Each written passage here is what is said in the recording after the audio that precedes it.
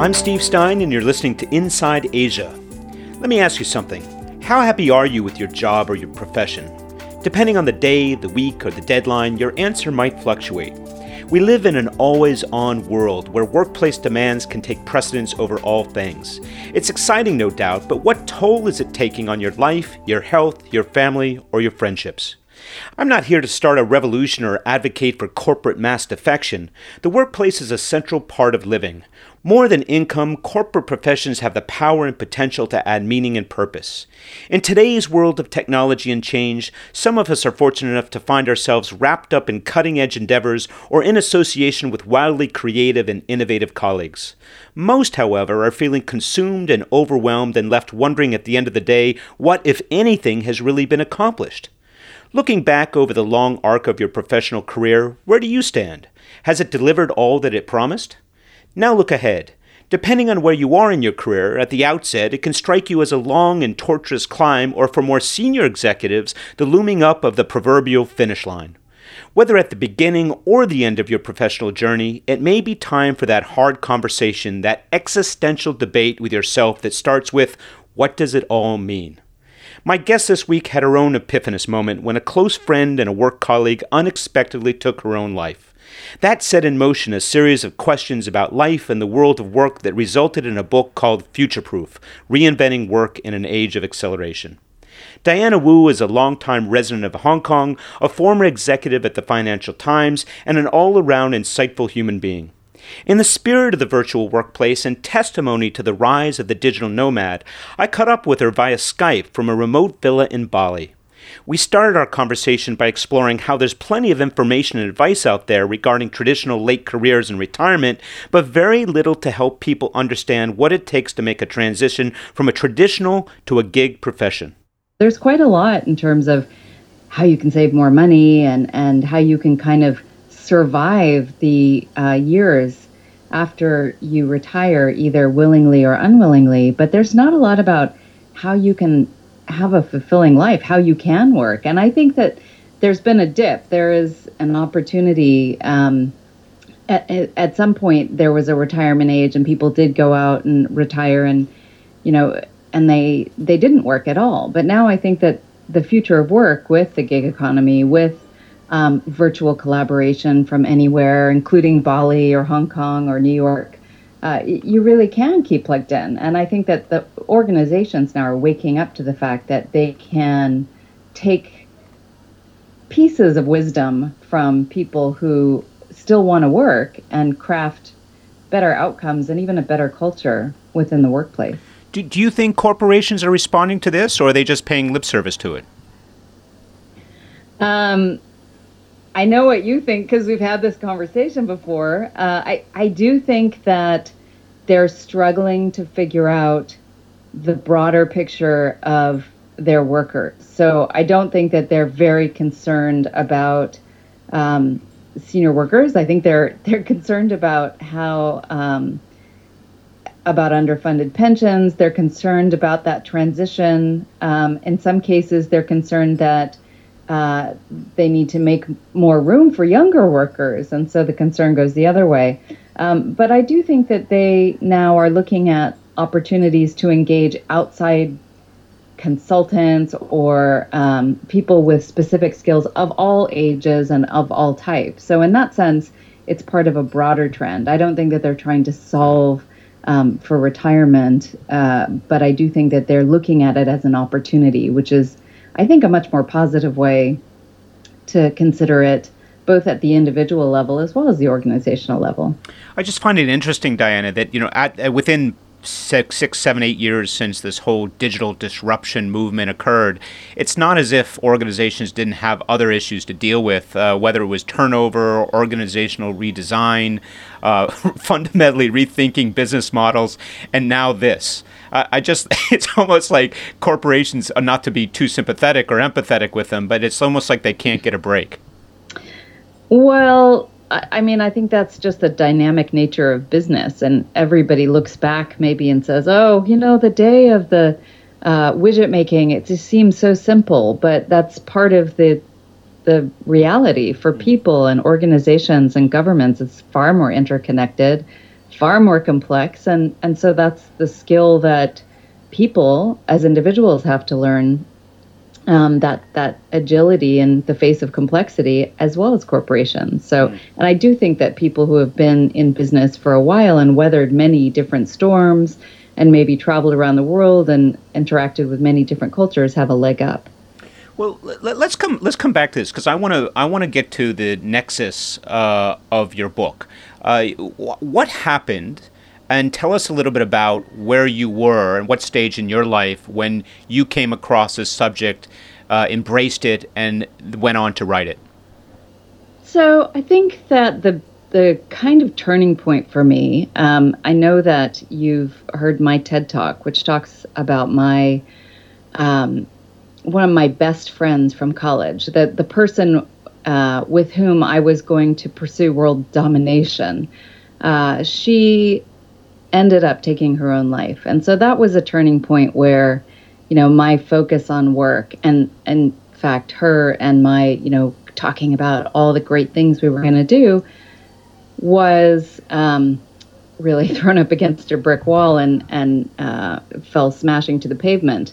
But still, I think that it was also just continuing to work and continuing to realize that that I was sacrificing quite a lot of the things that I loved in life. And it was really just to make the operation run efficiently. And I guess at some point, that just didn't seem like it was good enough. So I really did think, like, what? It was sort of right after a budget meeting or something, and thinking about, like, this is what we could do to really make next year great and to grow the business and be really strategic about it. And I thought, gosh, what if I did this in my own life?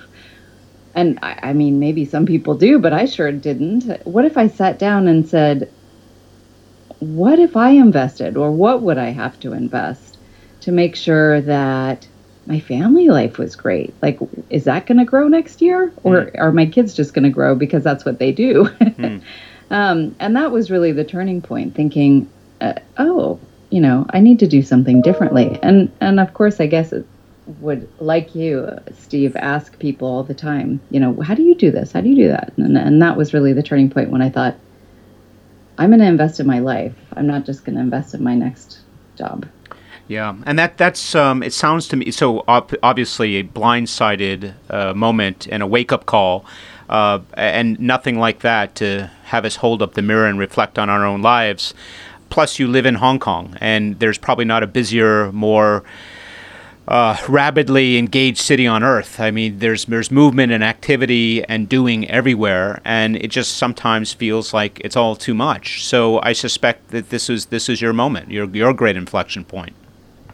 Well, I don't think, I certainly have made my own personal journey. And Steve, as you know, I went to a more of a portfolio career. But before that, really, the other part of it was doing the Financial Times Non-Executive Directors Program, which is something that I founded for Financial Times here. And I was surrounded by amazing, inspiring people who were all thinking, I think by and large, that the value that drives them is giving back. They were all training to be more effective board directors. They were either on boards or going on to them or planning to go into them. And they also were in this point where, they had totally rocked in their career, and yet they were looking out thinking, what's next? And when I saw all those people, like way smarter than me, thinking that and asking me, well, what do I do? I thought, wow, there's something here. It's sort of, there's something in the air that seems to be less about my own personal midlife crisis and much more about where things are heading. And that's when I started doing more research and, into statistics and that kind of thing. That bore out that in fact people were feeling that way. And so as you dug in and you started to look around, you had conversations with a variety of people. What were some of the early learnings? What did you discover? The surprise to me, because I was thinking about it in terms of more like work-life integration and building a life, having a job in the context of a life as opposed to having a life in the context of work. And so I thought I'd find people who had found the, secret sauce for that. And I found something totally different. Everybody that I talked to that had found a good balance was extremely ambitious. And they had shifted from, I played by the rules and I crushed it, to now I'm going to play by my own rules and I'm going to crush it. Is it always those people who've crushed it? Or are there simply people who live in these times of quiet desperation, in soul-sucking environments, and for whatever reason, responsibility, finance, whatnot, they decide not to move, but when they do move, they find the joy? Or are those just curmudgeons? No matter what, they're going to be that way?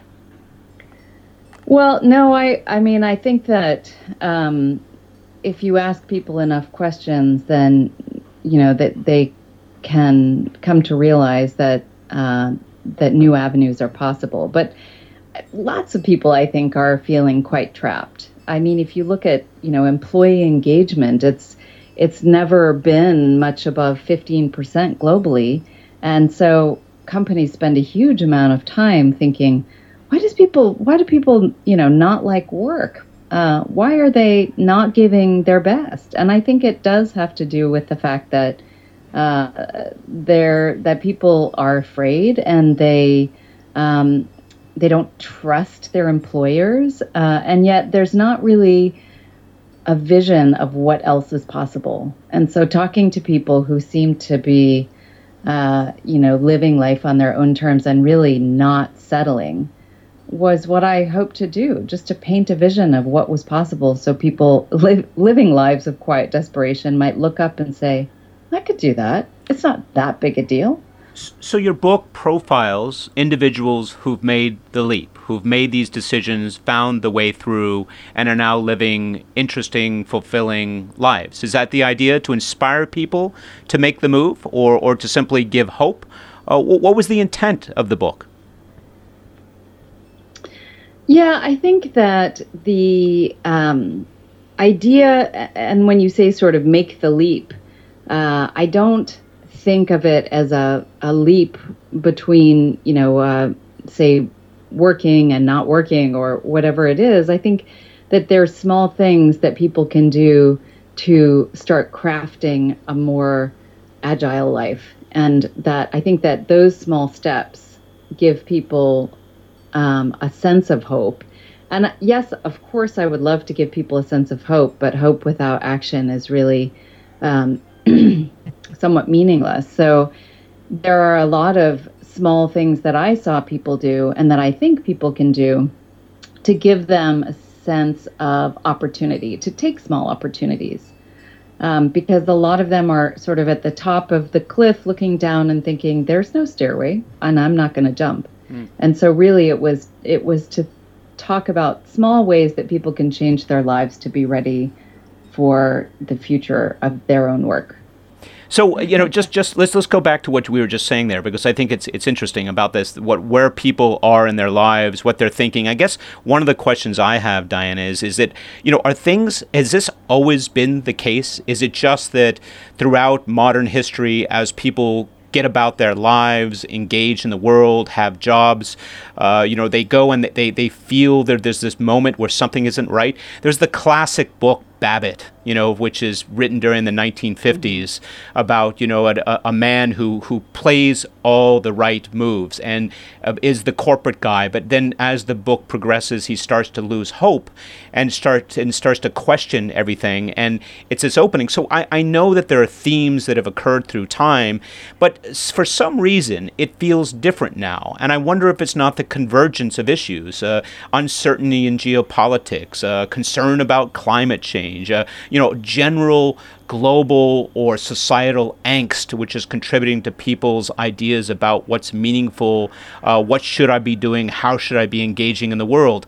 Are these things that you think are unique to our times, or do you believe these are themes that have always existed?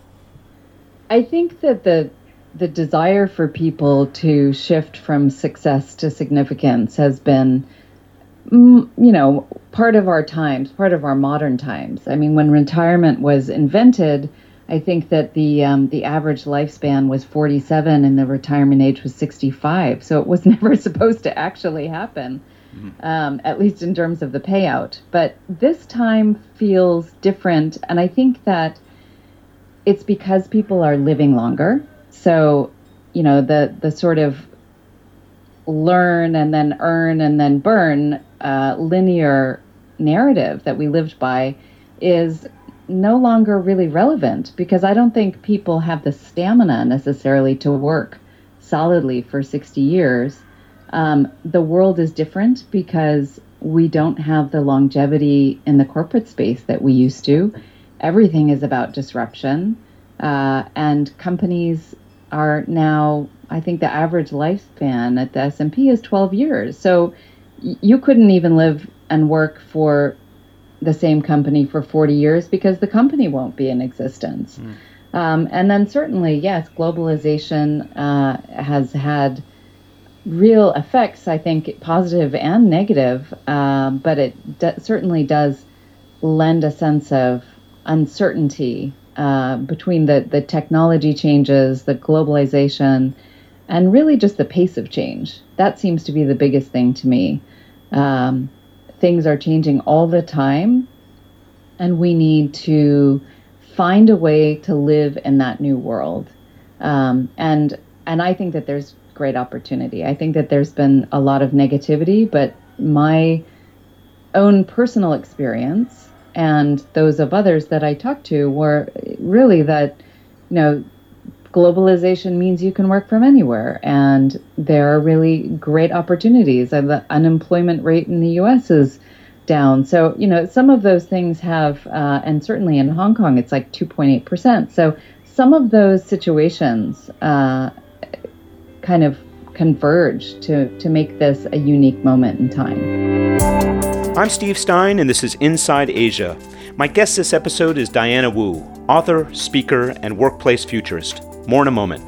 Inside Asia is supported in part by Black Marketing, the world's most recommended LinkedIn marketing agency, created and led by the world's most recommended LinkedIn marketing masterclass instructor, entrepreneur, and best-selling author, Chris J. Reed. Black Marketing is an award-winning, independent, boutique B2B marketing consultancy that specializes in enabling you to achieve your business objectives through LinkedIn. Learn more at www.blackmarketing.com. I'm Steve Stein, and this is Inside Asia. You're listening to my conversation with Diana Wu, author of Future Proof: Reinventing Work in the Age of Acceleration. Her book is a tour de force in understanding and addressing the changing world of work facing white-collar workers and professionals. Diana addresses some of the many ways people tackle workplace demands and how others opt for more dynamic, less myopic professional paths. She also notes how the gig economy is throwing up new possibilities, allowing smart, risk-ready individuals to create livelihoods with a new twist. There's been a lot of conversation about, the side hustle or doing multiple gigs, and the portfolio career for many people, it just works. It provides the flexibility for people who want and need to have caregiving in their lives, or now want to pursue their art at the same time they're pursuing their corporate career. So I think that certainly, I don't think that that's super new, but I think that that's something that people do much more often, and there's more embracing. So one of the people in the book, Brian Tang, he was really passionate about the maker movement for kids, and he started the Young Makers and Change Makers with his kids, and it really focused on providing access, and it's to basically give access to the maker movement, and sort of the idea of tech and making things and hackathons to young people in Hong Kong. And he did that on the side, but is now, years later, the founding head of the Hong Kong U Law Department's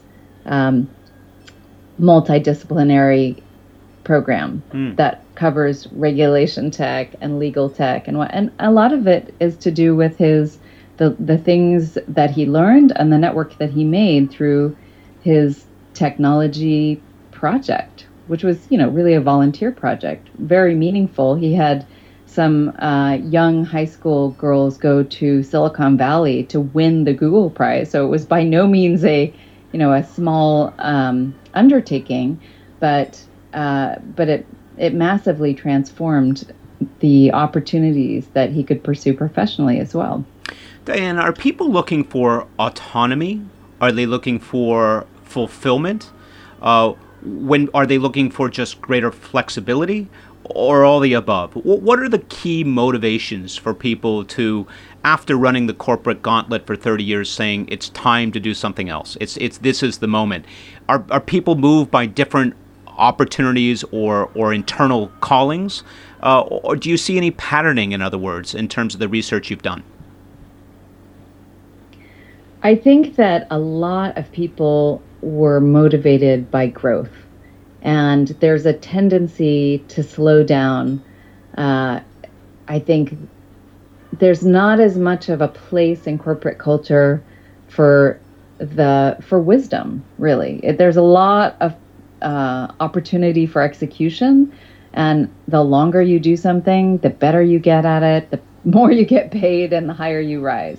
And I think a lot of folks just looked around and thought, I'm not really learning anymore, and I got a lot more time to explore and a lot of interest. So growth was a huge aspect of that. Contribution, really feeling like they could make the biggest impact possible. I think autonomy, because as people get older, I think they certainly feel like they don't want to work in the same ways, but that's a trend that is borne out with millennials as well. That sense of, flexibility. I want to work in the way that I want to work. That's something that, quite frankly, was not a part of my early career, and probably not of yours. I was told to wear a skirt to work because pants weren't appropriate. So, that was sort of where I started. And now we're talking about, I feel more productive on the beach. Right. With the wind blowing through my hair. Yeah. Don't we all? Kind of a new world. Yeah. So it hits on both sides. The people coming into the market in their 20s and those who are departing it. And it sounds like even midlife crisis in some ways. I do suspect for people with families that who are in their 40s or coming through their 40s feel the weight of responsibility to earn responsibly before they try to break out or do something different. Have you seen a pattern there? And in other words, my question is really, with a good financial grounding or underpinning, it's easier to make these decisions to move on and lead a portfolio life, correct?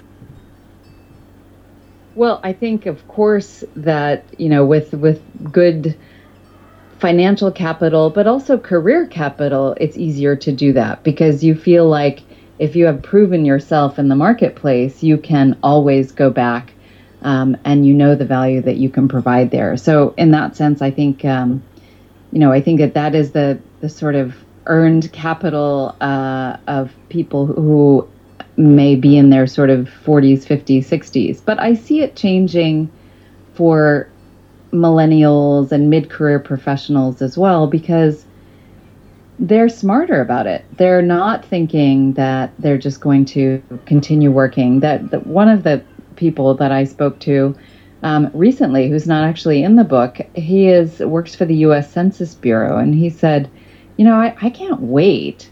I don't really have the money to, have like early retirement or portfolio career or whatnot, but I really thought about the number one thing that I wanted to do, and it was travel, and travel big. And so he put his apartment up on Airbnb. He had 3 weeks vacation, which is standard in the US, and he took it all at once, which is completely not standard. Rented his apartment during a huge convention in his town and spent 3 weeks in New Zealand. And he said, "This is great. I'm making money while I'm on vacation, and I'm going to do this every year. And so, this is the second year. So I don't think it's, like I said before, it's not about fundamentally disrupting your life and becoming something different. It's really about rethinking how to incorporate, work into your life goals. Yeah.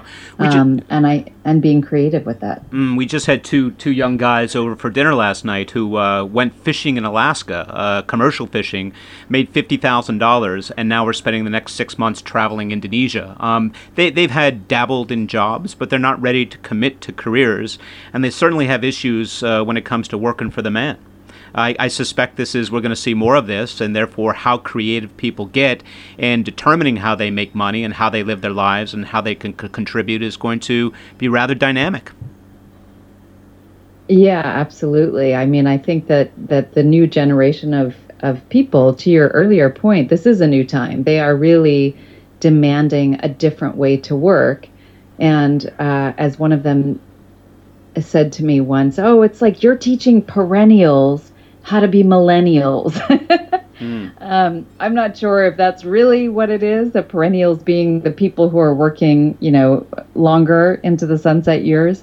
But I do think that there is a huge cultural shift about the way work fits into our life. There's still biases and conventions that people have to contend with. Do you feel, or have you seen through your conversations and research, any evidence of individuals who walk out into the marketplace on their own terms who are all of a sudden seen differently? So within the corporate context, being regional managing director or senior vice president, they were seen with a certain set of eyes, but now they've stepped out. People start to say, he or she, well, they've kind of lost the plot, or I guess they're moving towards retirement. Are those types of biases that prevent people from ultimately being successful, do you think? Oh, I think that's huge. And part of it is internal, because if you're somebody who is climbing the corporate ladder, it's because you cared, you loved your job, but you cared what people thought about you as well, by and large. And most of us have our identities from our jobs. We're an accountant, or we work for, Procter & Gamble, or there's a huge aspect of who we are that is wrapped up in that. So leaving that and having people look at you in a different way is so uncomfortable for most people that they can't do it.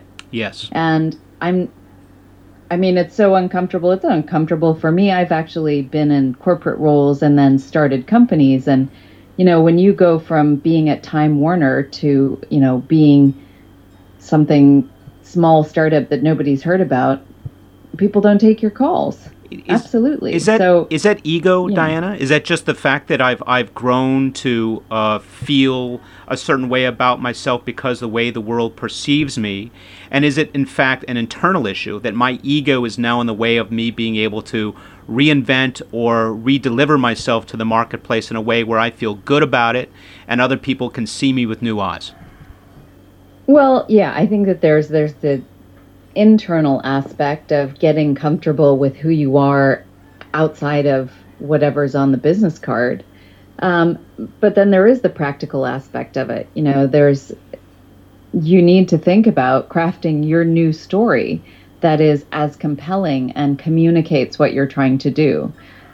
Because the frustration sometimes beyond ego is sure, we internalize it and we think we are extremely effective because we can do, X, Y, Z, and then it's much harder to do things without the brand behind you or a process that is, geared to efficiency. It's just harder. But I think a big part of that is focusing on what you are trying to achieve and being able to craft a meaningful story about why it's important. And I think that resonates very well with other people that know you, that want to participate in what you're trying to do in the world. You've tapped on something which is, I know, near and dear to us both, which is story. And let's talk about that a little bit. What does it mean in your world in terms of recrafting that story? Why is that important? Is it a matter of reassessing where I've come from, where I am, and where I'm going in order to have a more authentic view of what's possible? Or is it just a matter of determining for yourself who I am versus what the world wants me to be or my company expects me to be? Well, I think that there's merit in understanding your story or your deeper purpose or your North Star for yourself, because it helps you make better decisions.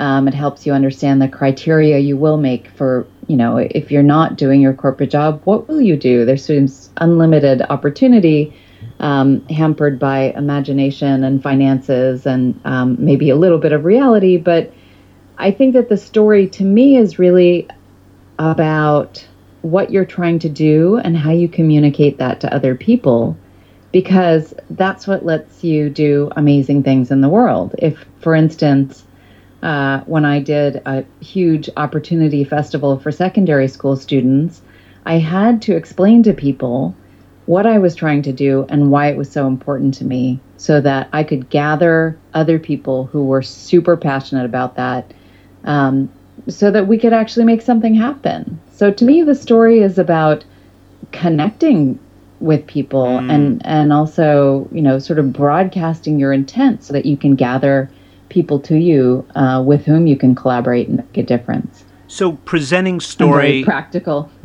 So presenting story is a way of evoking empathy and ultimately arriving at connectivity, which then allows people to get on board, or at least to understand and support the work that somebody might be doing in this new world. Yeah, I think it's signaling. So if we're all in a much more networked world, then how do I find the people that I want to work with on specific projects? I need to know what their interests are. I need to know what their objective is. I need to know the way that they work. And so we have to spend a lot more time articulating that to other people in a more networked economy than we ever did if we were, rung 3 on the 10-point ladder.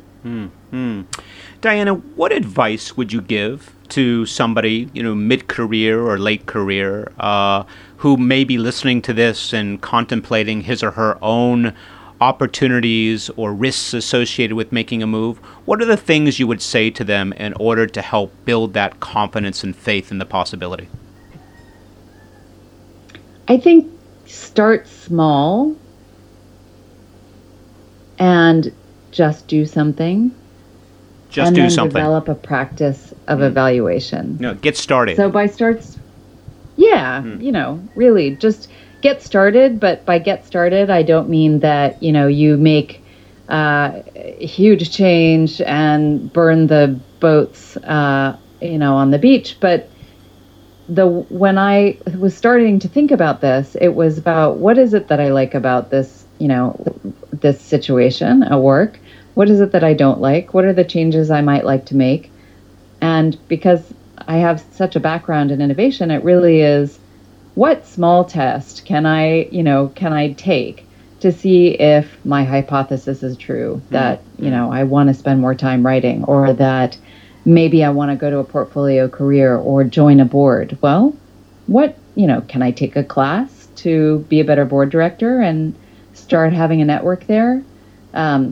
Can I join a nonprofit board? That doesn't mean I'm going to spend, 6 years on a listed company board, just to get a sense of it. I think that those things are super important, and that builds up an agility muscle and tight feedback loops and a sort of sense of reflection that allows people to go forward. And the first step is taken, and it sort of breaks the taboo, and then you go on from there. And there is that possibility, particularly with corporate types, of analysis paralysis, where overthinking something can make it even harder to just go and do, which is more of an entrepreneurial, backbone. People who have that kind of startup fever, they don't sit around and talk about things. They test, and then they refine and do it again.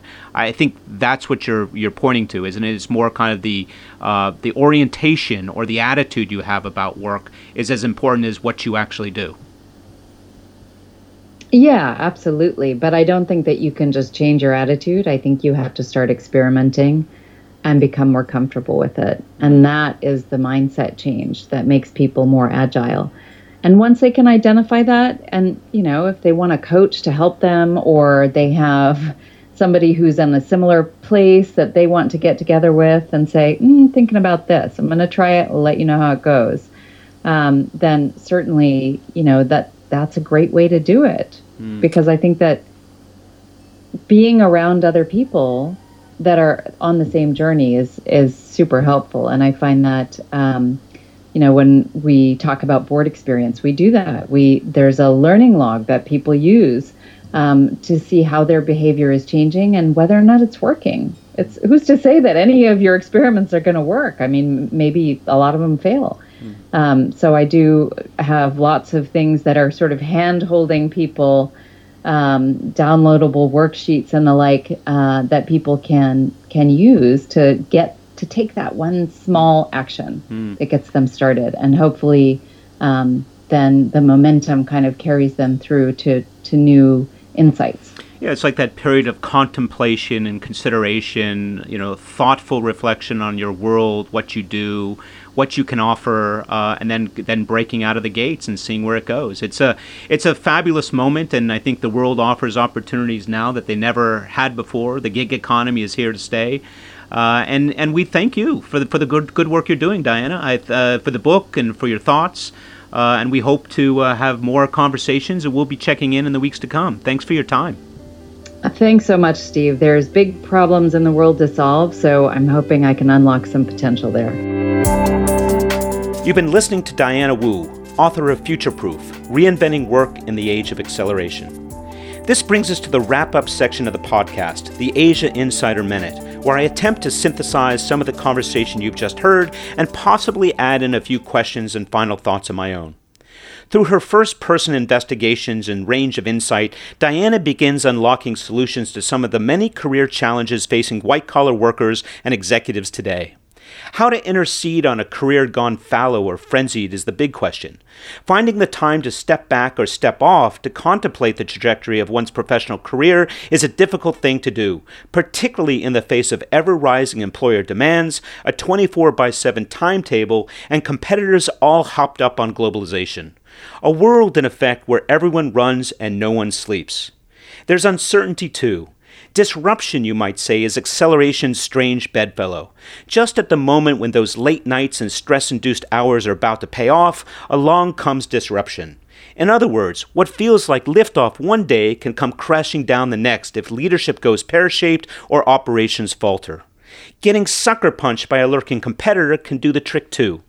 If at one time it was enough to deliver on spec and go home for drinks and dinner, that's no longer the case. Without becoming too alarmist, the trifecta of heightened competition, shrinking executive tenure, and encroaching AI and automation point to a time when fighting for your job overshadows the doing of it. If I haven't sufficiently freaked you out by this point, consider this. The change found swirling about can either topple or transform you. Preparing for the coming storm is the important thing. If you are closer to the beginning of your career, try thinking laterally. Consider a so-called portfolio approach to your career with many smaller projects, some that interlink and others that offset one another. Also, prepare yourself for continual learning and upgrading. If you do these things when the market shifts, you'll be ready to shift with it. If you're later in your career and facing the prospect of retirement, cast your gaze to a more distant horizon and contemplate an extended third act. Some will be lucky enough to have tucked away savings sufficient to see them through, but most are now looking at work past the age of 62 and well into their 70s. If that sounds daunting or even depressing, change the way you think about it. With a quiver of honed skills and a gig economy landscape, it's simply a matter of applying what you know in new and exciting avenues to bring home the bacon. But like any adventure out into the void, you have to think, plan, and assume some degree of risk. Sound enticing? It's like the thrill of flying. Imagine yourself standing on a precipice with a newly minted pair of fully functional wings. Forget the fact that you've never flown before. How hard can it be? And just when you're about to take that leap, in comes doubt, and that's not necessarily a bad thing. What about my family, my reputation, my health? All worthwhile considerations. And let's be frank, not all of us are cut out for flying. Life's responsibilities tend to tether us to the ground. That speaks to the be prepared part. Taking the time to consider the risks, weigh your finances, measure the support you can expect from your partner or family, these are all legitimate steps in the art of preparation. Central to it all, however, is one's willingness to defer to the old maxim of know thyself. To get it right, doing the heavy lifting to unpack the mission of your heart's desire is the most essential step of all. That done, says Diana, future-proofing can be fun. Start experimenting, try out small projects and lifestyle changes. See how it goes, adjust and do it some more. Ditch the stuff that doesn't work for you and lean into the stuff that does. Most importantly, take the long view. Change doesn't happen overnight. In time, the path will sort itself out, the new landscape will emerge, and the bounty will yield a career reinvented and a life well lived. Now go do it. You'll be hearing from us on this topic in the weeks and months ahead. The future of work is a theme worthy of many an episode, and we encourage you to stay tuned. In the meantime, send us your thoughts, leave us a comment, download the episode, or better yet, reach us on Twitter, LinkedIn, or Facebook. We promise to respond responsibly. Until next time, this is Steve Stein saying, "Come in from the outside" on Inside Asia. Inside Asia is supported in part by Black Marketing, the world's most recommended LinkedIn marketing agency, created and led by the world's most recommended LinkedIn marketing masterclass instructor, entrepreneur, and best-selling author, Chris J. Reed. Black Marketing is an award-winning, independent, boutique B2B marketing consultancy that specializes in enabling you to achieve your business objectives through LinkedIn. Learn more at www.blackmarketing.com.